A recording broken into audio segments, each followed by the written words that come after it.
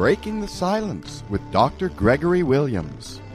Dr. Williams is the author of the acclaimed book, Shattered by the Darkness, Putting the Pieces Back Together After Child Abuse.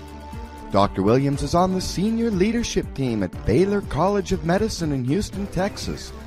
And Dr. Williams travels the United States speaking and training professionals, parents, and victims about the importance of dealing with abuse and personal trauma head-on and not being afraid to break the silence of your own personal pain. Feel free to call in to tonight's show at 888-627-6008 and speak with Dr. Williams and his guests live on air. And now, your host, Dr. Williams.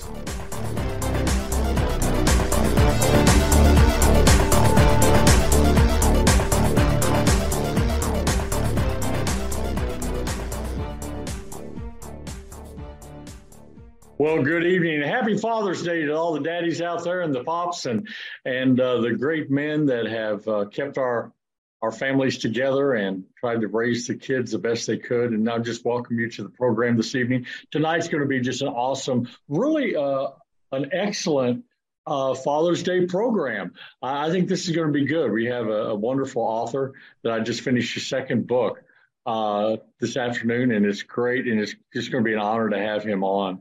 But I always want to let you know that you want to make sure you have a notepad handy, a pen or a pencil, and be ready to write down some things that you may want to remember. But definitely you're going to want to write down these two books that this author has written and how to get a hold of them and possibly how to get those books for yourself for your own enjoyment and reading. So it's going to be great. So just welcome to the program. Is this not just an awesome sunset right behind me on the most beautiful city in the world, Houston, Texas? And I'll cover that up right now. Just in a few minutes, we'll be sitting in the dark. So I won't have this behind me so bright. Welcome to the program. You know, as I look at the past week that I've endured and gone through and experienced and going into the Father's Day weekend, I kind of have been focusing on some things that I would like to maybe give up in my life to have a better week. And I'm going to give you several of these, and we'll just see how far this takes us. But some things that I need to give up, and possibly you may need to give up going into this week. The first thing I know I need to give up is the opinion of other people and letting them control my life. It's not really what other people think. It's what you think about yourself that counts. And I think that's really, really important. You have to do exactly what's best for your life, exactly what's best for you, and not what's best for everybody else's life. So keep that in mind. So one thing just to give up is letting the opinions of others control your life. Another thing to give up this week, the shame of your past failures.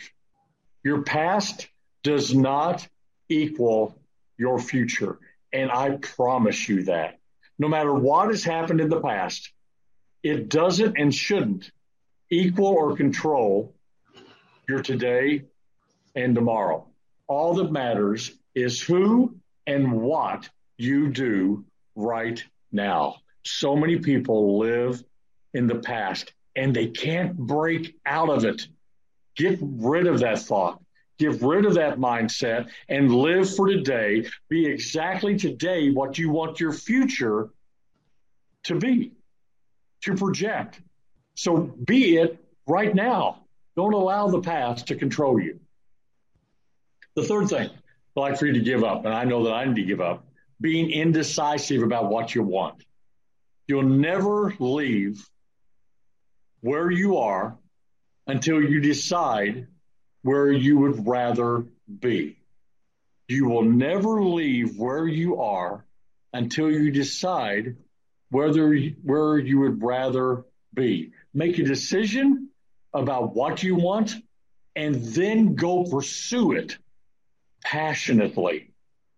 Make that decision, then go for it. Don't drag the baggage into tomorrow, into today. Let all that past stuff stay there. Another thing to get rid of is get rid of the procrastinating on the goals that matter to you.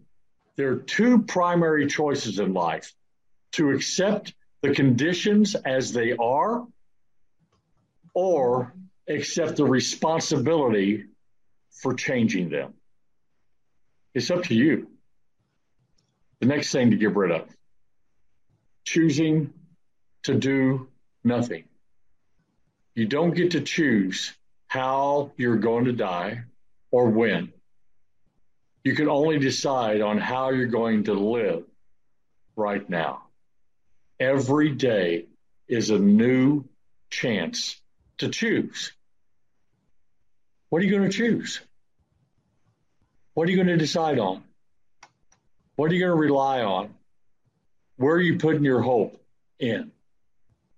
Another thing that I'd like for you to consider getting rid of: running from problems that really should be fixed. Folks, stop running. Face the issues, fix the problems, communicate, appreciate, forgive, and love the people in your life that deserve it. Allow them that deserve it. Don't bring in, my one bit of my father's wisdom that I didn't get much good wisdom from him. But one thing I remember him telling me, that Greg, if you run with the dogs, you're going to get the fleas. I guarantee you it's the same in your own personal life.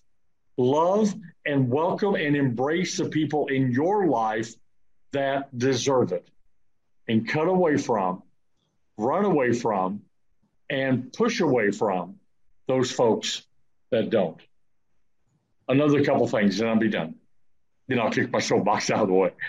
Try to get rid of making excuses rather than making decisions. Most long-term failures are the outcomes of people who make excuses instead of making life-changing decisions. Stop with the excuses and start with the decisions to be different. The last one. Try to get rid of not appreciating the very present moment. Too often, we try to accomplish something big, without even realizing the greatest part of life is made up of all the little things. And we miss all of that. Don't overlook the little things in life, because sometimes those are the things that matter the most. I focus on raising my kids by going out and working 20 hours a day so I can have more money to buy them more toys. And you can ask each of my boys right now, what was the most precious moments is when I spent time with them, not the toys that I bought for them. Those greatest moments are the moments that you spend one-on-one with people that we often overlook. All right. That's my wisdom for today. I want to welcome to the program tonight Larry Freeland. And I tell you what, I've read both of his books. Larry was born in Ohio, up there in the Midwest where I was born, in the Illinois side. After graduating from high school at Ramey Air Force Base in Puerto Rico, he attended the University of South Florida, and in 1968, he joined the United States Army and served one tour in Vietnam with the 101st Airborne Division as an infantry officer and a CH-47 helicopter pilot. He is the recipient of the Distinguished Flying Cross with one oak leaf cluster, the Air Medal with 10 oak leaf clusters, the Bronze Star, and various other military service medals. He has a newest book that has come out that is entitled Legacy of Honor, the Patriarch. And it's about a doughboy fighting in World War I Europe. The book that I really gravitated to, both these are excellent books, but the one that I really, really enjoyed was Chariots in the Sky, which is about a U.S. Army assault helicopter pilot trying to survive his tour of duty in Vietnam. And it is my privilege and honor to welcome to the program a very distinguished guest tonight, Larry Freeland. Larry, can you hear me tonight? I can. Can you hear me? Yes, and you look good. Welcome to the program. Well, thank you. Thank you for having me. I'm looking forward to It's great having you. Happy Father's Day to you also. Well, thanks. Same to you. All righty. I tell you what, I've read these books and enjoyed both of them, and I highly recommend both of them to our listeners tonight, especially those that because both these books are novels, are they not, Larry? They are historical fiction novels. In the book Chariots in the Sky, how much of that novel is about you? I get asked that all the time. And the main character, TJ, yeah, I built him to represent the consummate helicopter pilot, but I drew a lot on myself, and many of the episodes in the book are close to reality. Yeah. I drew on experiences I had while I was there and the fellows I flew with and the company that I was in. So it is fiction, but it's based in a lot of fact. And the characters are composites, but the main characters are composites close to people I knew and, cared about, friends and stuff like that.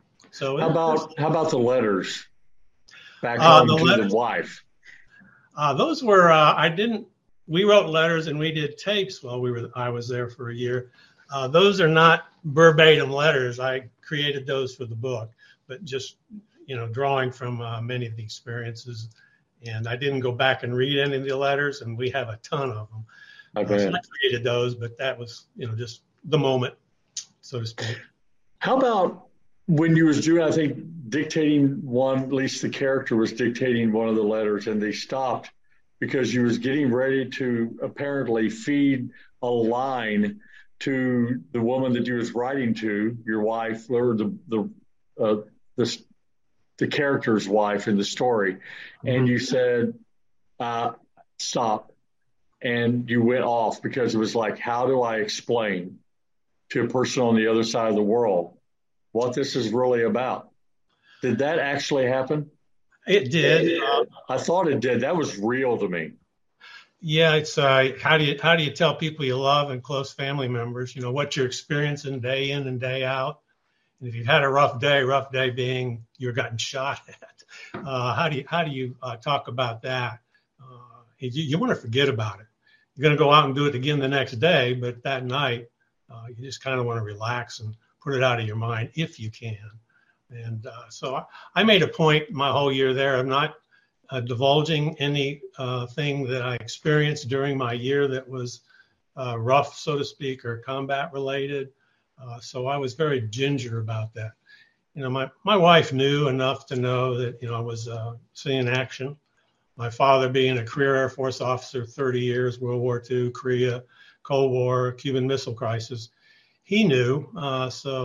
But I just couldn't feel, I didn't feel right writing about it.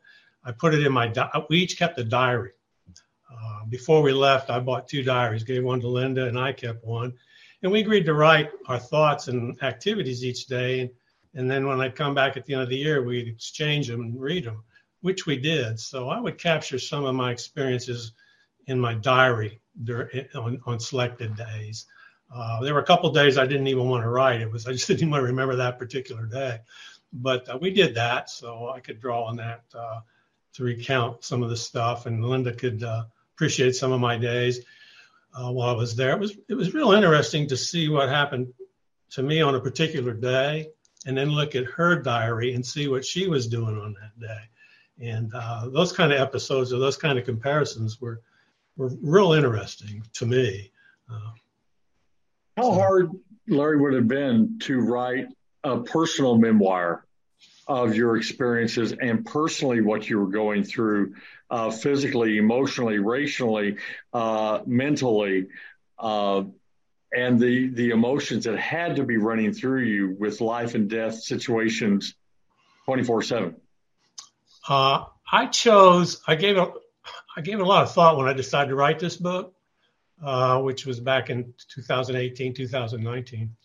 Do I do an autobiography or, a fiction, a nonfiction and base it on my experiences?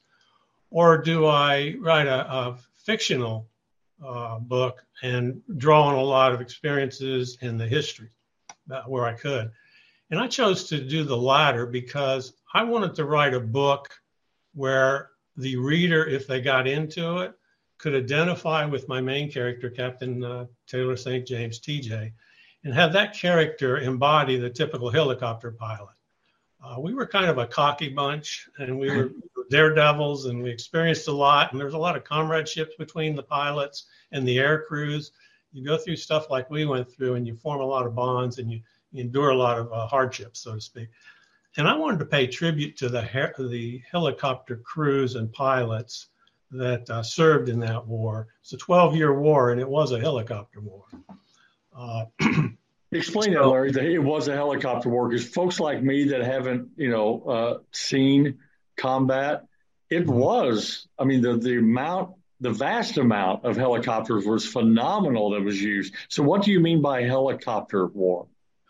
Well, the whole concept or strategy that was employed most of the war was going out from big bases called fire bases or main bases and going out into the bush, the Badlands, and insert troops and let them go out and do what we called search and destroy mission.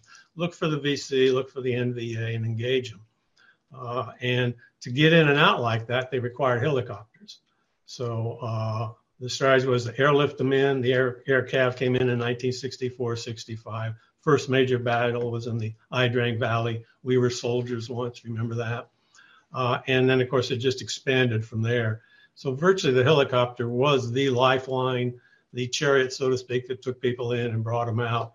And any veteran who served in Vietnam, particularly in the Army or the Marines, will never forget helicopters, the smell of them, the JP-4, the wop-wop, the sounds of them.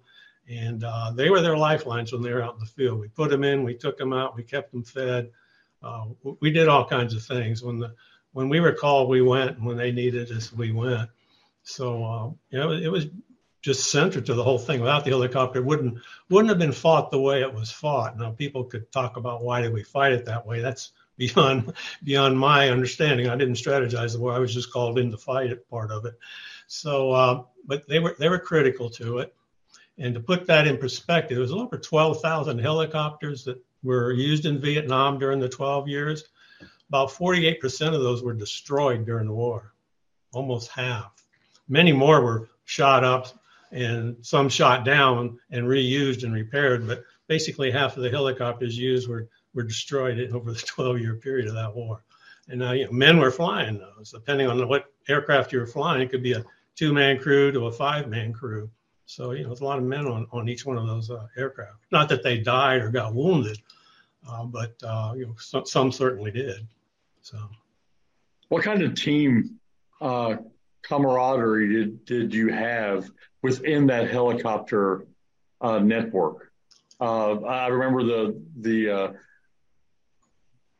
the bar that had the helicopter rules that was posted behind on the wall. And I thought those were really good rules. I think rule number 1 was something about, you back up the person because he's going to be backing you up later. What kind of kinship did you all create? A pretty close one. You've always got characters in any outfit, and the pilots were a pretty tight bunch in their units, their companies, their battalions, or if they're all working together on a major operation. I'll just speak to our unit, but it was pretty standard throughout the aviation community with the Army, particularly in Vietnam. We had our company. I was a Chinook pilot, and our company was called the Pachyderms. And I've got over here on my shelf, it's a big wooden elephant. And when you came into the company, speaking to the comradeship and all that, you would be initiated after you've been there a couple of days into the pilots group or the pilots club. We had our own little club there. And they would get, it involved drinking and some other things, but behind the bar was all these wooden elephants carved out of some kind of mahogany from Thailand. And when you're the new guy, you would pick one out that was on one side of the shelf that didn't have a name on it, and they'd tape your name on it. And on the other side was all the elephants that had names taped to the guys in the unit. So when you were initiated in, you picked your elephant, they taped it, and you went through initiation.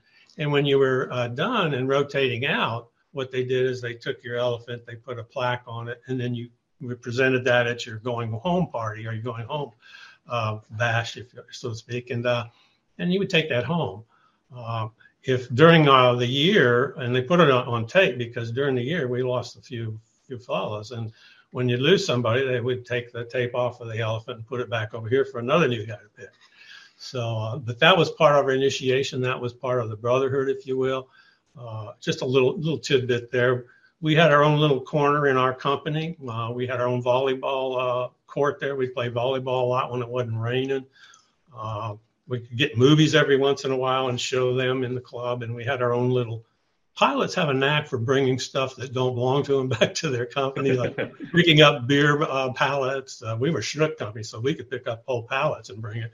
We occasionally get a pallet of steak, and we'd treat everybody in our base camp to steak. And we had our own little grill out there by the club. So, we had a pretty good life when we weren't flying or seeing action, so to speak.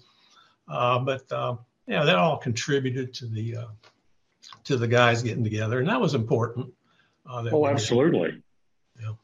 So when you see movies today, and I don't even know if you enjoy movies about war and conflict, is there any movie that you watch and you go, wow, that one is just about as real as it's going to get? What would that be? I am a movie buff, so that's a tough question. And I do enjoy is the wrong word. I've watched war movies over the years, seen many.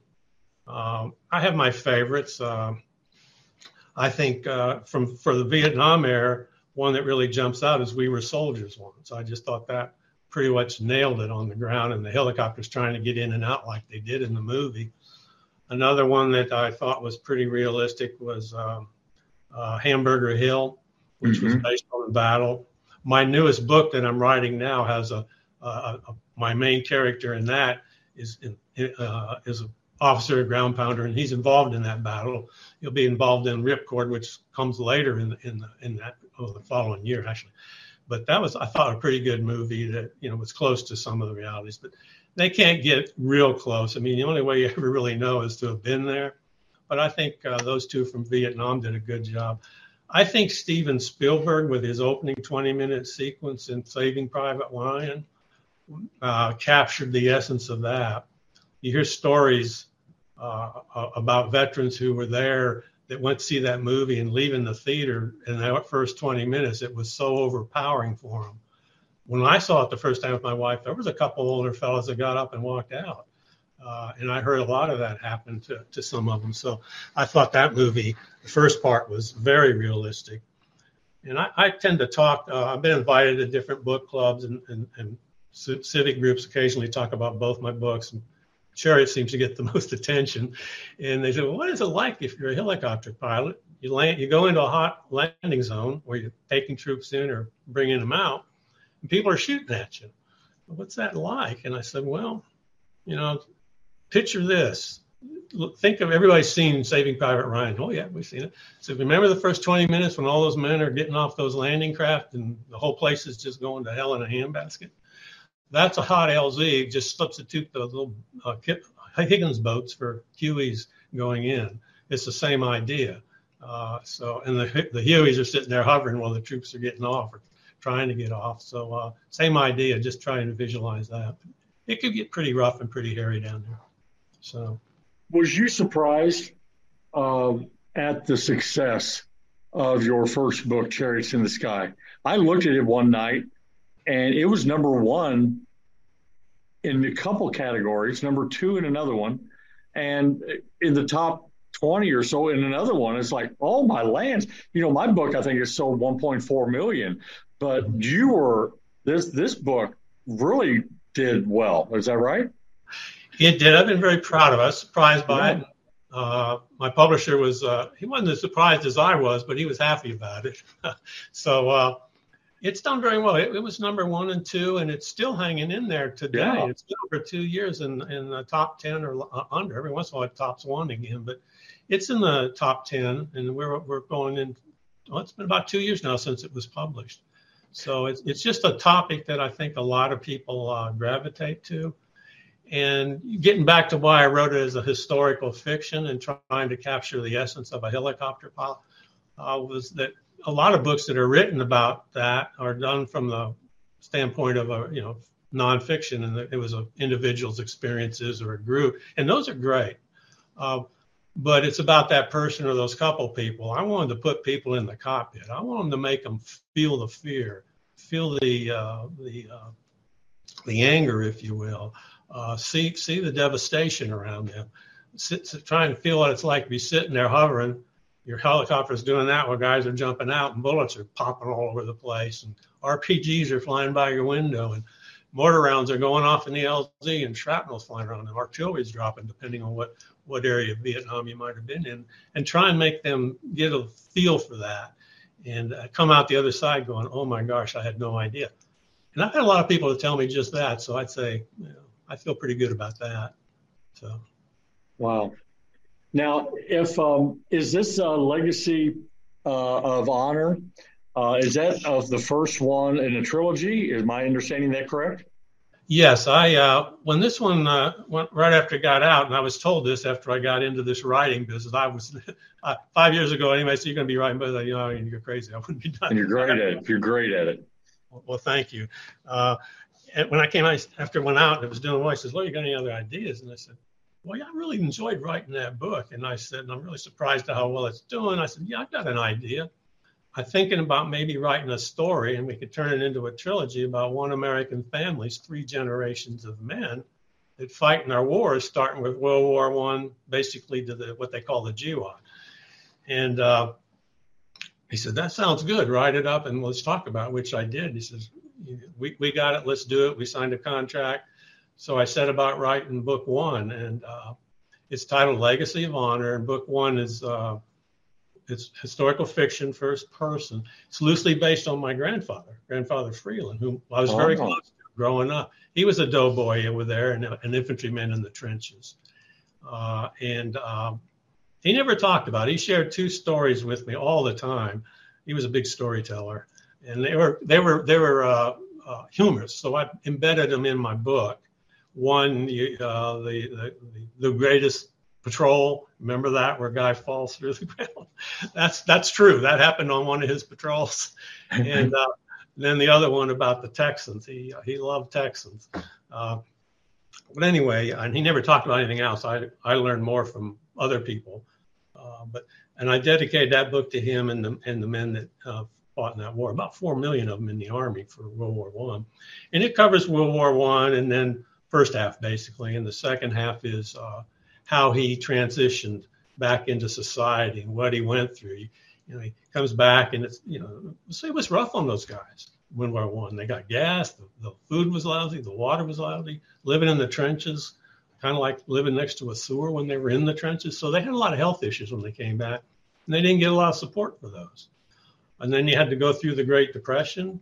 And then in 1932, it's in the book, and you've got the Bonus Army March on Washington for the veterans to get their benefits that were promised to them in 2019, but weren't going to get paid until 1945. Most of those fellows would have been dead. And they wanted to get their bonuses because they needed money and help for the Depression. So they went to Washington. About 12,000 of them eventually showed up, and they camped there for a period of months trying to get Congress to move. And the rest is history. And I embedded that in the book. And then there was later on in the 30s was the little steel strikes in the Ohio area. And I embedded in there because the veterans seemed to be the targets a lot of times of these things, and bore a disproportionate share of what was going on in our society. Probably some of that is because they didn't like putting up with what they didn't think was justice, and they would stand up to be counted, and they'd be out there and leading efforts and trying to help and everything. Of course, that'd make them targets. But they were a generation, and these fellows particularly said, we had enough. We want to make things better, and they were willing to do what they needed to do to try and get that done. But that's book one. Book two is titled, and I just finished it. It's in the latter stages of editing. We hope to publish that this summer by August. And it's titled The Air Warrior. And it's loosely based on my father's 30-year career. And, of course, the end of book one, you have Sam, the protagonist's son, is Sean. He's the main character in book two, and he'll serve in World War II, Korea, the Cold War, and the early phase of Vietnam War. And it covers a pretty broad speck of history there. And book three is called The Descendants. Sean, who's in book two, the son, he has three sons, and they're in book three, The Descendants. And I'm working on that book now, and that's loosely based on my three brothers. I did 5 years in the Army. My middle brother was a Navy pilot for 27 and a half years, retired as a captain. And my younger brother was 2 years in the Army and did a stint on the DMZ in Korea while I was in Vietnam. He came down on orders to go to Vietnam while I was there, and when I found out, I called the Pentagon and said, you have a choice. You can keep me here as an infantryman and a pilot, or you can bring my brother over here as a grunt, and then you'll send me home because you're not going to have both of us here. Of course, they sent Bob right away to Korea and didn't send him in.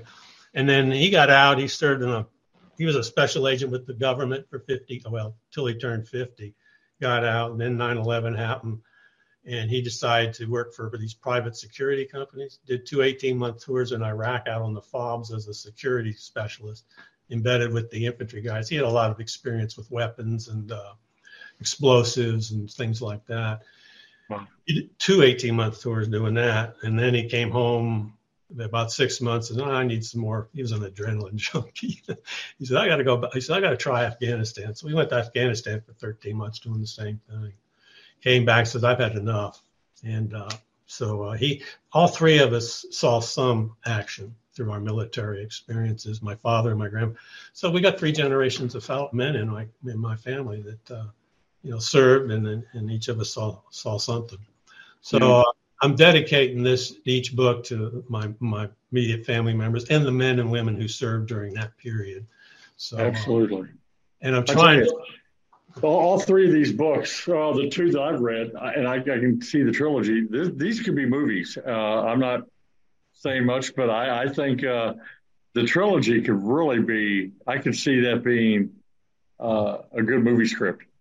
I would hope so. It would be nice. One thing about Chariots, which is about the helicopter, there's really not a movie yet that's been made about the helicopter aspect.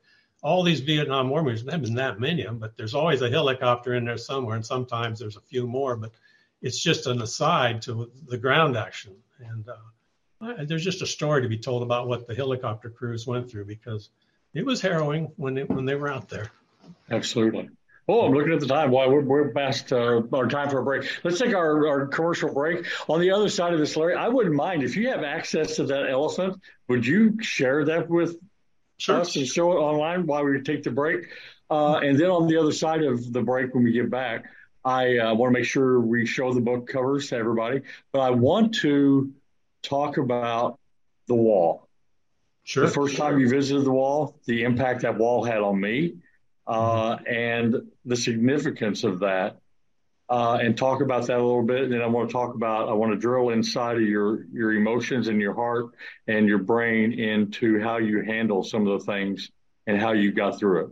So we're going to do all of that on the other side of this commercial break. 888-627-6008. If you have a question or a comment, call in, and TJ will be right there at the BBS radio station and patch you right through. Hang with us. We'll be right back.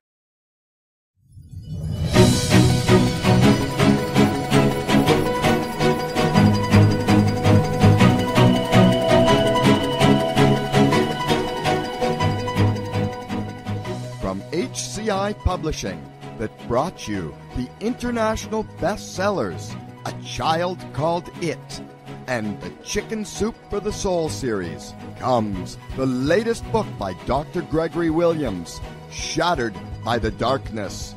This book describes the horrific abuse that Dr. Williams suffered at the hands of his father for over 12 years, and the damaging effect of keeping everything silent about that abuse for 30 years. If you're looking for that book that you can't put down, then pick up a copy of Shattered by the Darkness by Dr. Gregory Williams at all Barnes & Noble stores, Amazon, and Books A Million. Now, back to Breaking the Silence with Dr. Gregory Williams.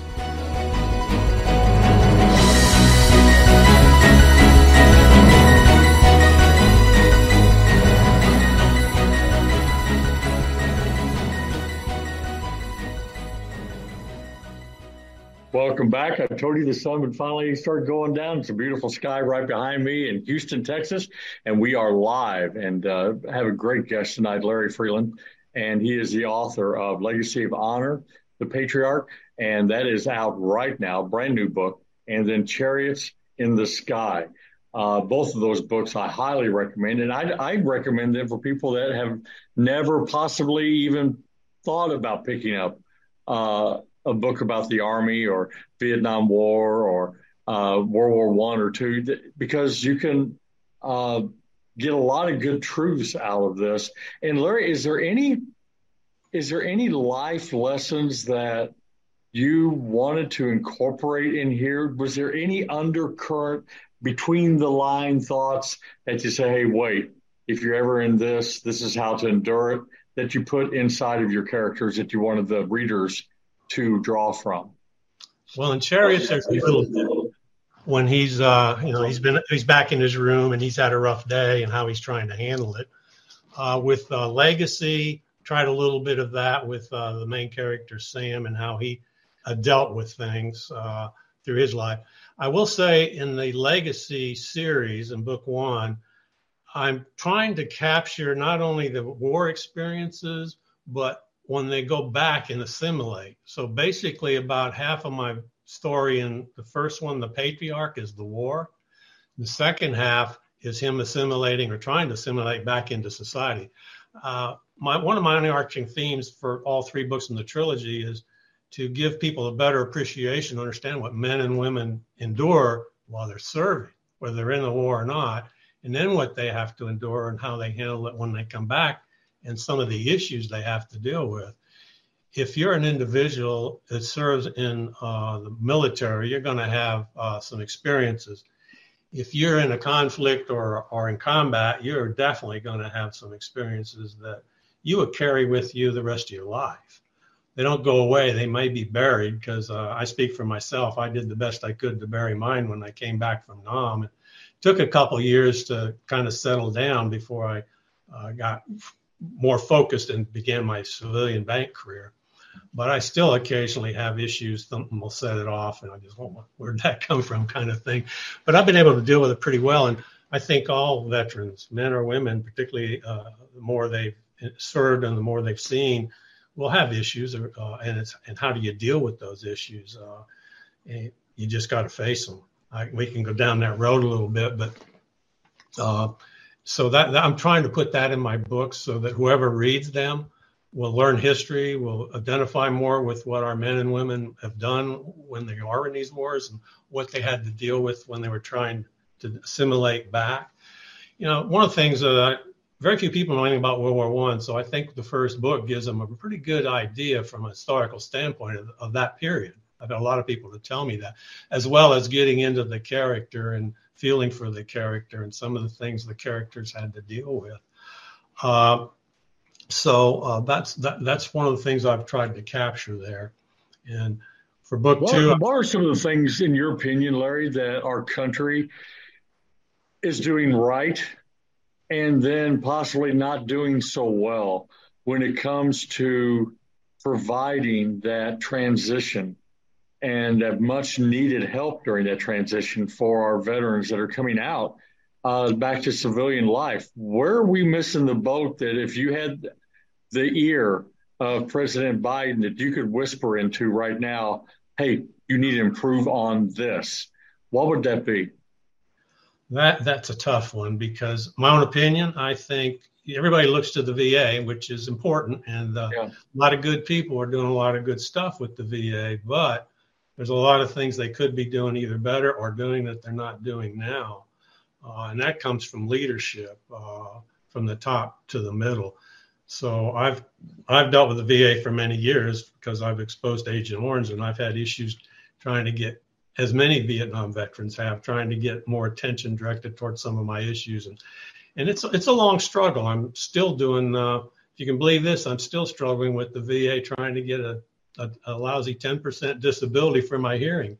Now, how can a Chinook pilot with 2 jet engines fly 3 years and not have a little bit of a hearing impairment when they get out? It's pretty, it can be pretty frustrating. So I think the leadership needs to be a little more attuned, and I think the veteran ought to be given the benefit and not have to constantly try and prove that they have this disability or that it occurred while they were there. Right. That's a tough one to address. Yeah, the VA hospital of Houston is right.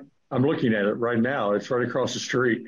And they do great work there. But I hear that there are some things that you have to go through so much red tape to get things done when it shouldn't be that way for our veterans. We should be saying, hey, we'll take care of you. You sure took care of us. I think that's the fundamental issue right there. And there are some areas that some spots around the country do a better job than others, and some just don't do that good of a job. One of the complaints I hear from a lot of our current veterans from the post 9/11 era, the GWAT that they were involved in all these years in Iraq and Afghanistan, is their issues are so often treated with just drugs. It's constantly throwing drugs at them. I've heard them often refer to themselves as walking drugstores. I just don't think that's an answer. I know when I got out of the service, when I came back in the end of 71, I was at Benning with the general staff for about 2 years until I got out. And I had a few issues going on, but I was a captain in the Army working for the general. So if I dealt with it, you just dealt with it. You're still in the Army. But when I got out and was transitioning into a civilian life, and I started a banking career, and for the next couple of years, it was really kind of tough because I was transitioning to the civilian and I was having some issues, and there wasn't a VA that I could go to that would listen. And I had a personal doctor that worked with me, and he tried some medications, very mild. And, if I was having anxiety, that would help here, or if I couldn't sleep at night, this might help. But I'm not a guy that likes to take any kind of medicine. So I did that, but I weaned off that pretty quick and just said, Larry, I'm just going to have to deal with this face up. I'm not going to bury it with a bunch of drugs. So, I was able to handle it and get through it. But I think from what I heard, and it's my own opinion, that there's probably a tendency just to throw a bunch of drugs at these people and get them out of there. You bring in the next group and just keep them moving without, what is your problem? What is your real issues? Let's dive into them. Right. There are a lot of independent groups out there and veterans organizations that are trying to do that and are doing that across the country. And I applaud them for that. And they can be pretty successful.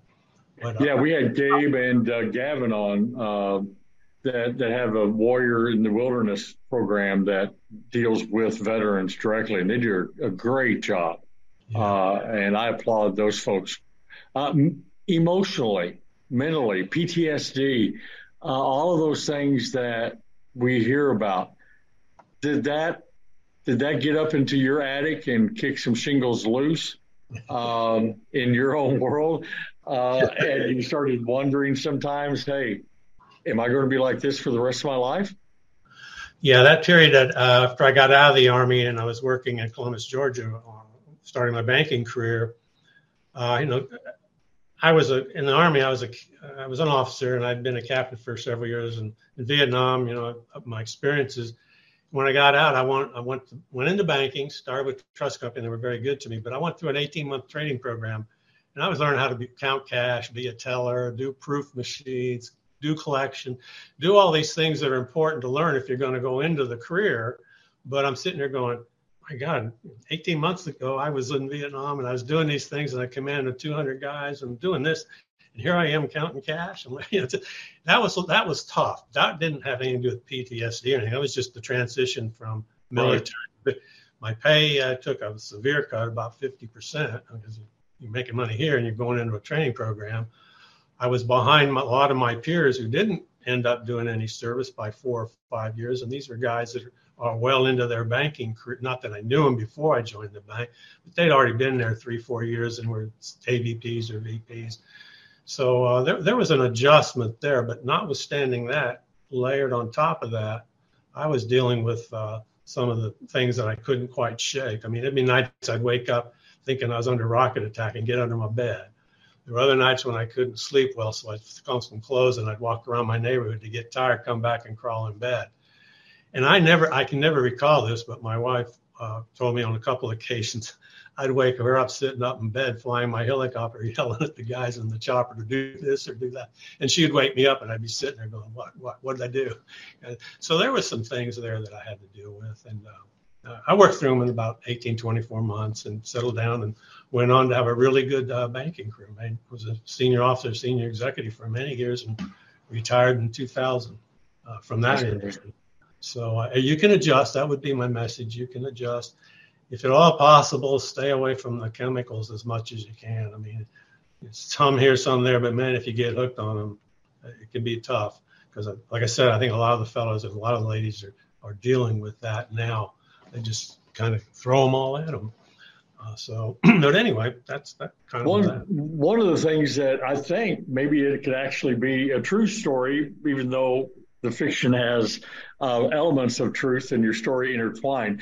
But when you visited the what we consider the wall, that unbelievable marble fixture that has 58 some thousand names etched in it in the shape of a V, that you cannot go and not be impacted. The reflections that you have in the book, in the very beginning of the book, that's really from you, correct? Mm-hmm. What kind of impact did that have on you when you looked and saw names, that many names? Well, I don't want to get emotional, but the first time I walked up and saw that, I mean, it was emotional. And then knowing there were some people in there I knew. And then to add even more to this, my wife's first husband, Joel Kelly, college sweethearts, they got married just before, in their senior year. He got drafted before he finished his senior year in college, was sent over. He was in country 28 days, his third combat mission, and was killed. And his name, of course, was on that wall. And she meets me about 9 months after his death on a blind date there in Columbus, Georgia. And we end up getting married, and the rest is history. And you talk about courage. Here's a woman who had a college sweetheart, married, goes. They didn't even have 30 days together after they got married.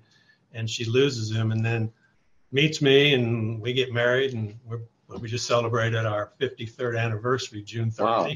So, but that's a story in itself. And I'm thinking about writing that as a book after I finish the trilogy from her perspective, about a 3-year period there, because it's really, really quite, it's interesting. It would be we forget about those heroes. We overlook the ones that are sitting at home, that she went through it twice. Mm-hmm. Yeah, she goes and marries a helicopter pilot and an infantry officer. There's two most dangerous jobs were being an infantry guy on the ground or a helicopter, and I did both. And she's sitting there going, I said, "You really want to do this?" And of course, love transpires everything else. So we got married. We actually got married in the middle of my flight school training, a 3-day pass between going from Fort Walters, Texas, to Fort Rucker, Alabama. So. The impact of the wall, if I remember right, did they not have a traveling wall that went all around the country for several years? Yes. That was impactful, but nothing like, I think probably one of the most, the raising of the flag, I believe at Iwo Jima, but those guys doing that was impactful for me, and that was hard to find. But the Vietnam Wall, that memorial is something that every American should take time, because it will drill into you the impact. There's been two memorials, or been two locations that really hit me. One's the wall, and I've been there 4 or 5 times over the years. And the other, my wife and I went on to Normandy beaches on a trip. Oh. And we spent the day on the beaches. And when I walked out onto the cemetery, you come up from behind these hedges, I bawled like a baby.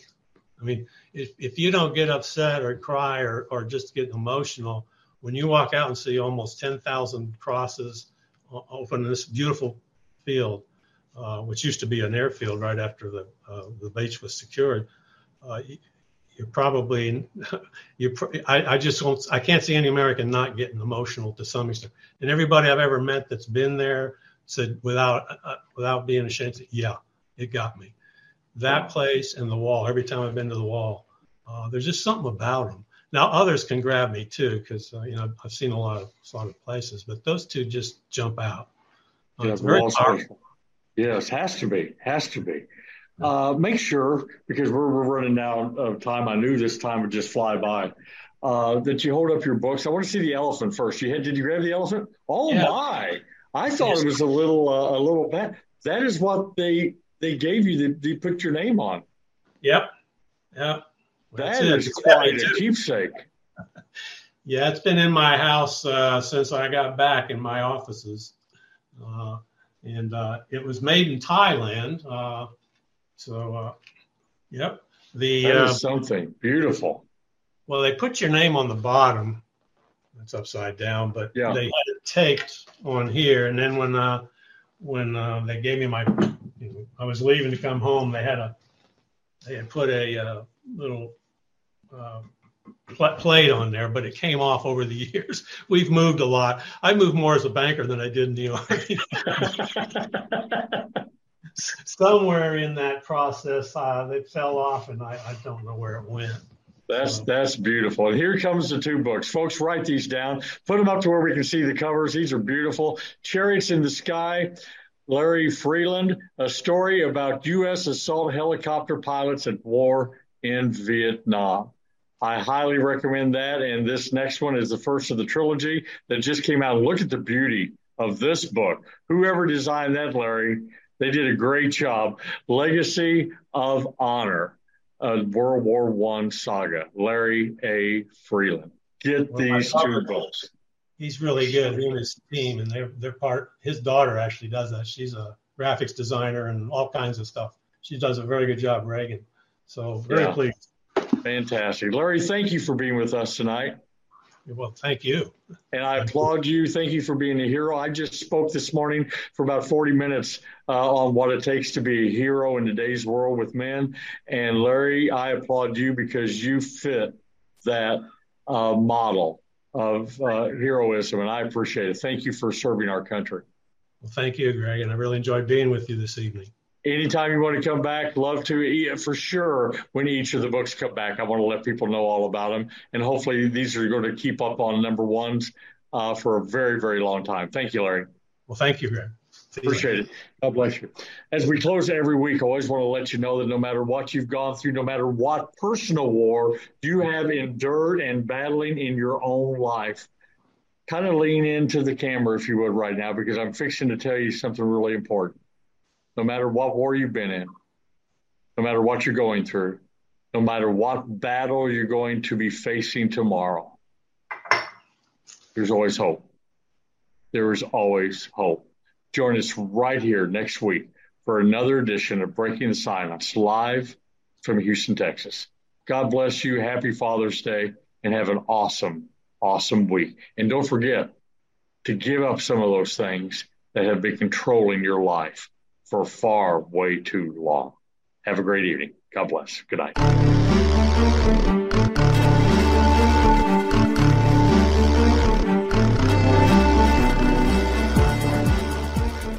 Thank you for listening to Breaking the Silence with Dr. Gregory Williams.